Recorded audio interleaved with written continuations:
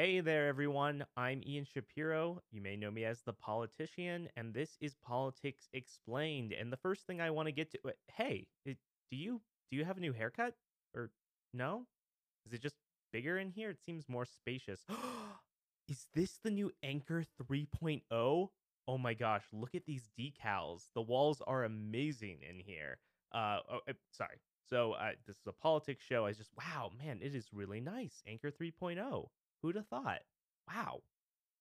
So, if you've never heard the show Politics Explained before, or you need a reminder of who I am or what we do here, I'm Ian Shapiro. I'm currently a graduate student in political science at the University of Colorado Boulder.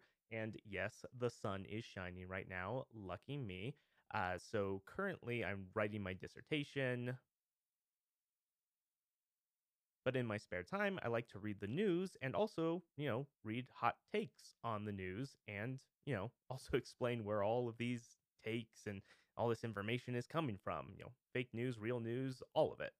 And today on Thursday, February 22nd, 2018, year of our Lord, we have the beginning of CPAC, which for those of you who don't know, or actually, you know what? Actually, nobody knows what it is. Nobody knows what CPAC is until just now.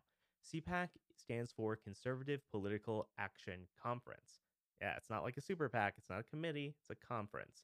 Essentially, this is a convention that combines ideas with action in the conservative ideology, basically leveraging strength of grassroots activists, having guest speakers there, all to break the resistance of Washington elites for people's individual freedoms and whatnot.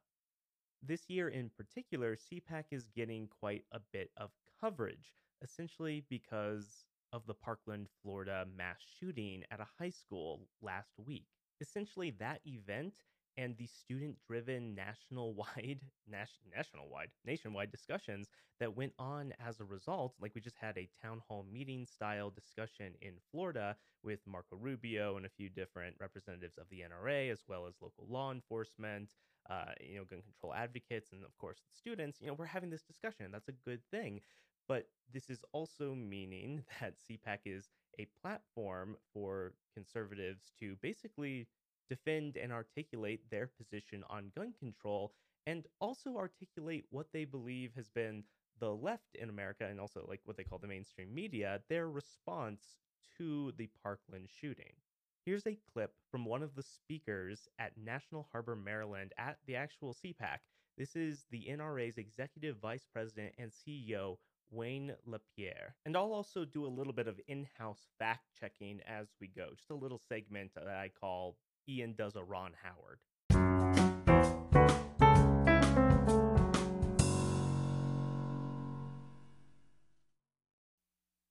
The speech starts out on a pretty nice foot, pretty unifying, if I may.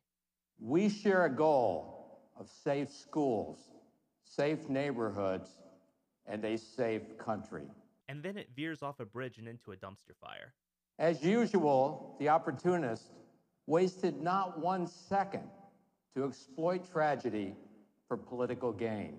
Most political scientists would say that you have a very small window of time in order to not exploit but capitalize sentiment after tragedies like this occur. They would also tell you that public deliberation is generally good for a healthy democracy. The breakback speed of calls for more gun control laws. A vicious crime committed by parents and children. And the breathless national media eager to smear the NRA. Better smear than shoot. Think about that.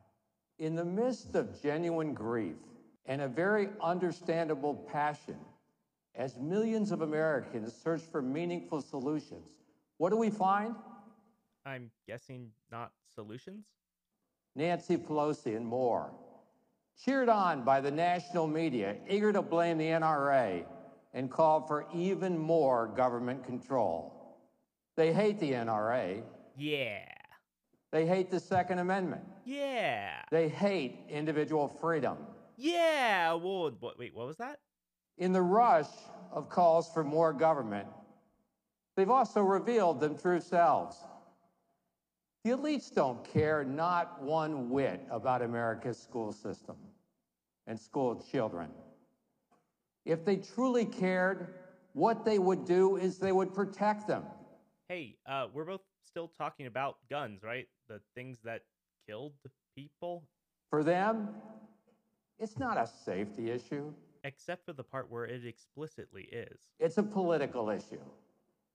They care more about control Yeah, stricter gun control. and more of it. Thank you for that clarification. Their goal is to eliminate the Second Amendment and our firearms freedoms so they can eradicate all individual freedoms. Thank you. Thank you. You are all too kind. Thank you. I've been Ian Shapiro and you're listening to Politics Explained. Oh, thank you.